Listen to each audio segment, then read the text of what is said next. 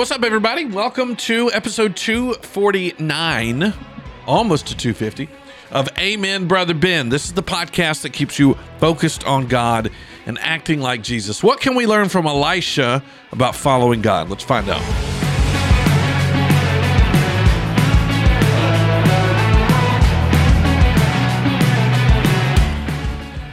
Hey, thanks for listening. AmenBen.com, if you don't know, is the website where you can find out. I had one of my dear friends the other day said, "Hey, are you on Spotify?" I said, they were asking me a question. I said, "Well, you would have known if you listened to the podcast." Wink, wink, nudge, nudge. And they went, "Well, I haven't listened in a while. Hey, are you on Spotify?" I was like, "Yes, the podcast is on Spotify and Apple Music and Google and et cetera, et cetera." So go to the website if you're not sure where we're at, amenben.com. It's got links to all the different podcast platforms that we are a part of. You can also follow, I was thinking of doing, I know this is weird. I don't know if this will work, but I was thinking of doing like an Amen Brother Ben TikTok. I know, I'm 36, I know, but it just would seem like an interesting way to break the podcast down. I don't know. We'll see. Just thinking of some things. Anyway, so if you've been following along, those of you that listen, that go to our church or watch online, we just finished up a series called Elijah and the Blaze of God's Glory, where we talked about Elijah's life, but this last, and how, well, really it was mainly about God, but Elijah was a part of that, and his journey taught us a lot. And I just barely touched on a little passage on Sunday where Elijah passes on like the baton, so to speak, to Elisha. Different person. It's not just because somebody has a lisp and they pronounce his name different. Elijah and Elisha were two different people. In fact, they were mentor-mentee. It was like, bow to your sensei. Elisha followed Elijah and learned how to be a prophet of God. And it's an interesting model for discipleship now here on the other side of Jesus, on the other side of the cross. We know that we can't always take exactly what happens in the Old Testament and copy paste it, because there's a lot of other context going on, right? We talked a little bit last week about how Israel was a theocracy and we are living in a democracy, right? So, some of the things they did on record in the Old Testament wouldn't necessarily be applicable today. Also, the whole law, all these rules and regulations that were meant to be, and as Jesus says, I've come to fulfill those things. So it's not a copy paste, but you can go back and you can learn principles from these stories. And that's why we still study the Old Testament scriptures. And so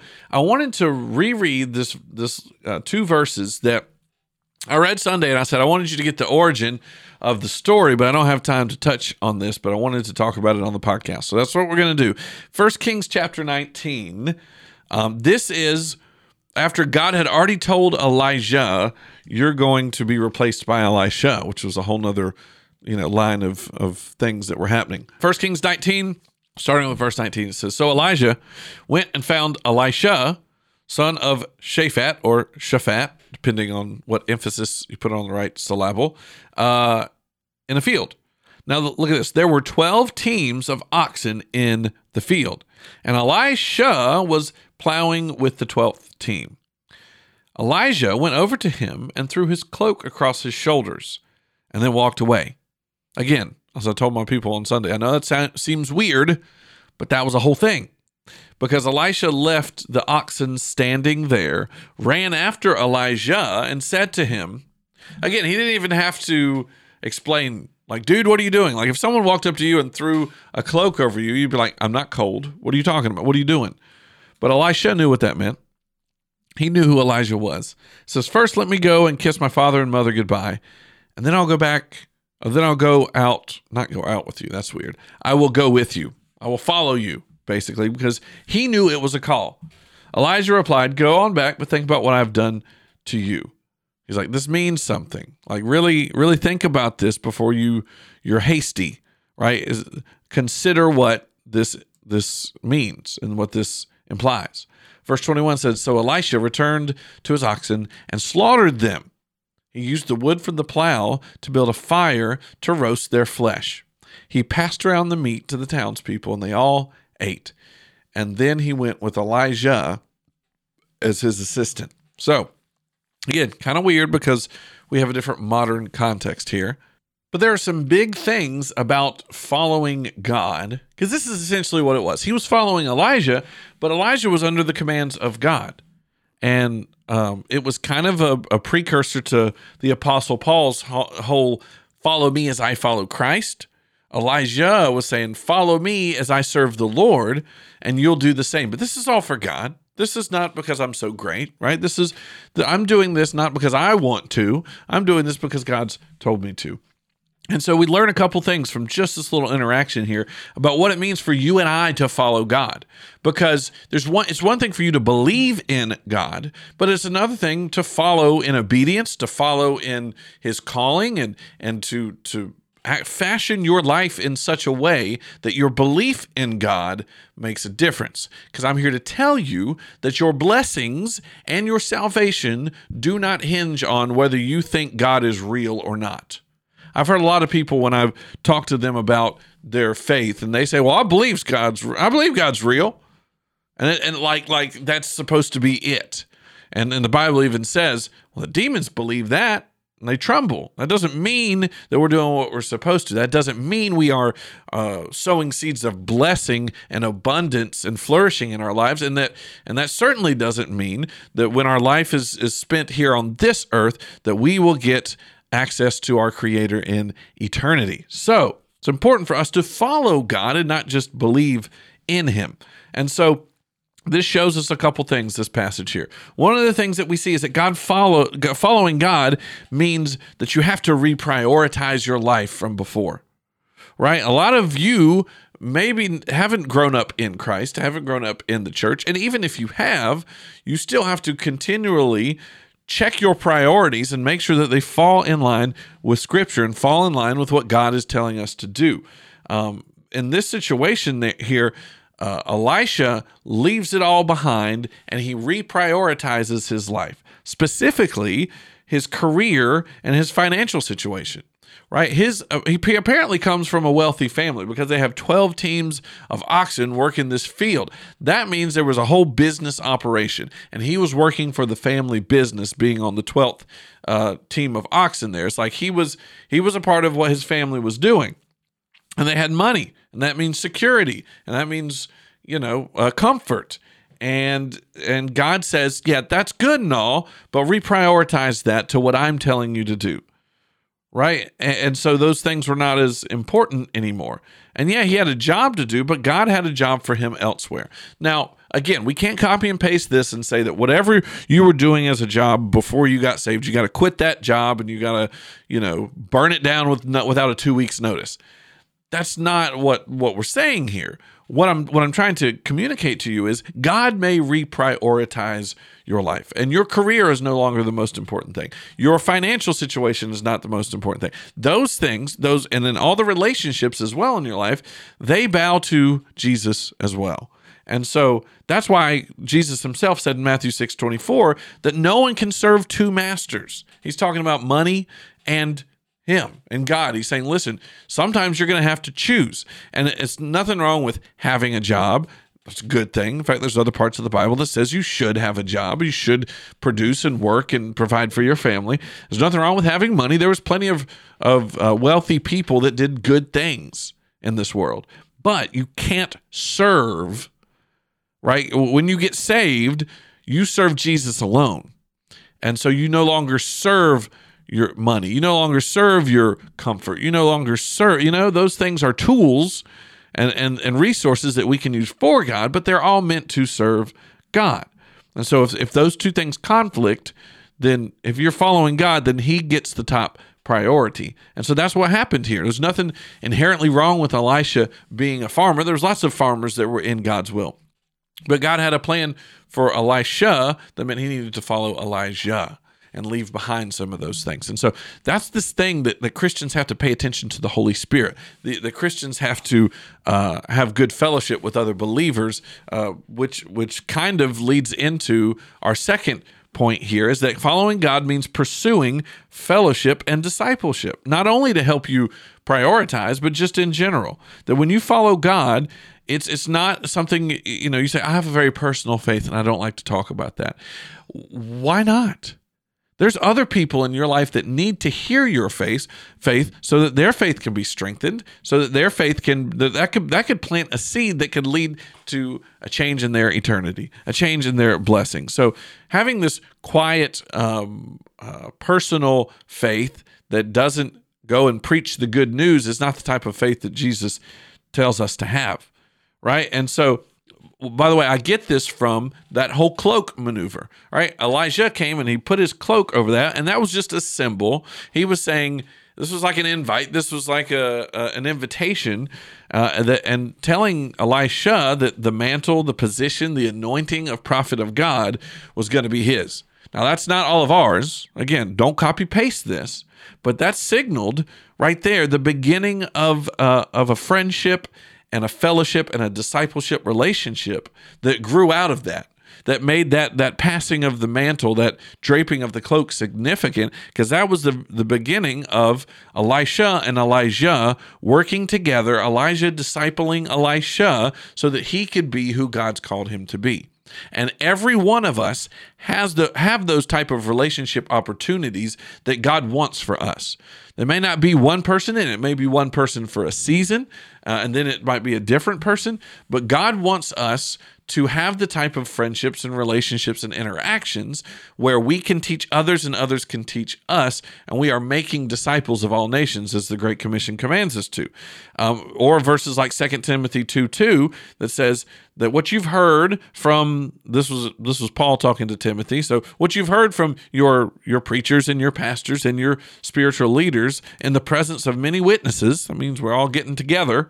That fellowship is just a churchy word for a big group hang. In the presence of many witnesses, entrust to faithful men who will be able to teach others also. This thing is supposed to multiply. It's a good and spiritual example of multi-level marketing, right? Without the slimy salesman, hopefully, because everybody benefits when that word gets preached, when that example gets set, and that lifestyle gets replicated. So following God means that you're going to have to pursue those types of friendships, even though you don't like people. I get it. People suck. People aren't fun. People get on your nerves. But fellowship and discipleship, right, have to come in relationship. And God has called us to that as a body of believers. So many of the commands that are spoken, especially in the New Testament, but in all the Bible, are made to a group of people, because it's just a foregone conclusion that we're going to be doing this thing together, side by side, locking arms, building the kingdom of God and encouraging each other in the process. So if you want to go from just knowing about God to following God, get you a group of friends.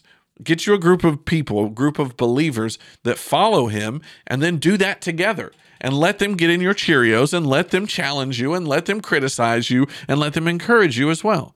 Now, that means the local church. That doesn't necessarily mean a building with a steeple, but having a group of people that you call church, that you're accountable to, that you submit to, and that you let kind of mold you into the image of Christ. That's how God's chosen to do it. You don't like it? I'm sorry, take it up with him. This is just how he's laid it out for us. And there's one other thing, though, today that I wanted to share with you that about following God, because I want you to follow God. I don't want you to follow me. I don't want you just to listen to a podcast to fill up some time. I want you to follow God wherever he is leading you and guiding you. And so one of the things that stuck out to me the most about what Elisha did in 1 Kings 19, he made it so he can't go back. Following God means not going back. You are not on the fence. I preached about this a couple of weeks ago. We got to get off the fence. We got to be all in, head first, to follow God. And that's what Elisha did by burning. You're going, why did he kill the calves and burn the that was unnecessary. He just woke up today choosing violence, didn't he? Here's the thing. Well, there's multiple things to that little maneuver he did. One, he made a sacrifice, right? Because back in those days, how you worshiped God was you built an altar, you killed an animal because the blood needed to be paid for our sins, aka Jesus later on. That's why we don't do that now. But he made the blood sacrifice. He went ahead and obeyed God in what he knew he needed to do, because God had already set those rules and regulations for those people at that time. So he was following God in that. And he took what had been making him money and was a source, and he literally put it on the altar to God. Right? Are you starting to see how we may have to do that too? That we need to take our job, we need to take our career, and we need to put it on the altar of God and let him have his way with that. If you are, because later on, Paul tells us in the New Testament, do everything, whether you're working or whatever, do everything for God ultimately. You're not working for your boss as much as you're working for the boss with a capital B, for God. And so you have to so that's what Elijah was doing, was putting his job literally on the altar and burning it up and saying, Lord, have your way with this. But also, number two, he supplied to the people. He killed the oxen, then they had a big old barbecue. He used what God had given him to bless people. Imagine Elisha walking up and, hey man, here's an ox burger. Oh man, cool, thank you. I'm getting real specific there, but you know what I'm saying. The Bible says he fed people. He used what God had given him, and even though he was giving it up, he made sure that career and that move that he made was not a draining on people. It was a blessing to people. But finally, he made sure that he couldn't go back. He burnt his plow. He killed his oxen. There was not an option. There was no plan B. Right? I had a friend tell me that the other day. We were talking about a career choice and a career move that he was about to make. And we were talking about, well, what if this and what if that? And he said, you know what? I prayed about this. I know God's going to provide. No plan B. And I was like, heck yeah, dude. Let's go, B. Let's go. I was really excited. But that's what we need to do when following God. We don't need to go back. Right? Burning the plows means we don't get to go back.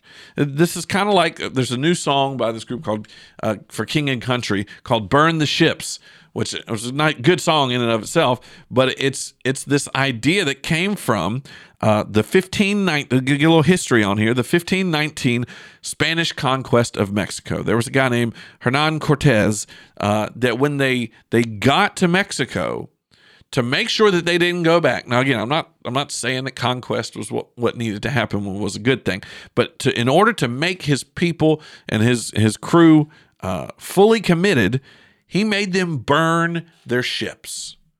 Says, listen, there is no way we're going back. We have got to make this thing work. And Jesus, I think, while he might not have liked the conquering sentiment, he likes the sentiment of all in. In fact, Jesus tells us as much in Luke 9, I think it's verse 62, where it says, no one who puts a hand to the plow and looks back is fit for service in the kingdom of God. So Jesus even takes it to that plow reference that we see in Elisha here. He says, don't look back. You are not fit to serve the kingdom of God and be useful to God if you keep going back to your old life, if you keep looking back to the things that controlled you, the sin that defines you, the relationships that you put ahead of God. Don't look back. Looking back never works out well for people in the Bible, and it doesn't work well for us either. Don't hesitate. God has got a plan. Trust and put his faith in the fact that if you obey him to the best of your abilities, he will provide for you, and you just keep following him. That's what. But when the people that go back, though, man, that's like the worst move you could possibly do. In 2 Peter 2, it says it would be better if they had never known the way of righteousness than to know it and then reject the command they were given to live a holy life. So it would be better for you to not even know that a God exists, to not even know that there's a better way, than for you to know it and then refuse to do it and say, I'm going to go back, even though God saved me, even though God's given me an opportunity to follow him. I'm going to go back. That is not the way. And that's what I don't want that to be you, where you make some decisions and you say, all right, we're going to follow God. I'm going to be a Christian. And then you go, I don't know, I kind of miss that old stuff. And you start to wander back to the things that are not of God, that are of the world, that are the opposite of what God wants you to do. And so when you follow God, please, please, please don't go back. It will not end well. Put your faith that what's coming up ahead, because whatever is ahead, whether it's, by the way, Jesus says, to follow me, pick up your cross and your suffering and your persecution and your trials and your tribulations. But all that stuff, let's say it's just as bad as you think it's going to be with trials and tribulations and conflict and sacrifice, because we give up things like we've just seen to sacrifice that to God. Guess what? That's still better than going back, right? A life in poverty, a life of pain, and suffering, but in obedience to God is going to be 1,000,000,000 times better than putting your hand to the plow and going back, right? Because God will bless you in the now, but he's certainly going to bless you in eternity. It's going to be worth it. So again, just to recap here today, because we looked at this situation and what Elisha set the example for us, that if we're going to follow God, if you're serious about being a disciple of Jesus and follow, because guess what? Following God means following Jesus. There is no differentiation. He says, Jesus says, I'm the way, the truth, and life. No one comes to the Father except through me. And so if you're going to do that, then you need to reprioritize. You need to make sure that your priorities line up, especially your career priorities and how you spend your money and your time, and put those things on the altar and make sure that you are only serving one master, that being God. Also, so following God means reprioritizing. It means pursuing fellowship and discipleship, those relationships that encourage you, that you can encourage other people, that we can do this thing in community, living life together. And then following God means not going back. I know that that's not the only things. This is not the end all be all, as I've been saying lately. But those are three big ones that we need to make sure that we're getting right if we want to follow God. If you have any questions, amenben.com, Pastor Ben at loveseiler.com.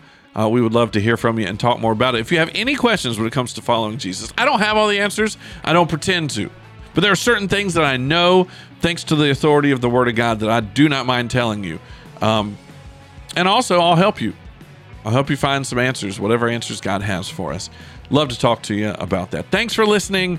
We love you. See you next week.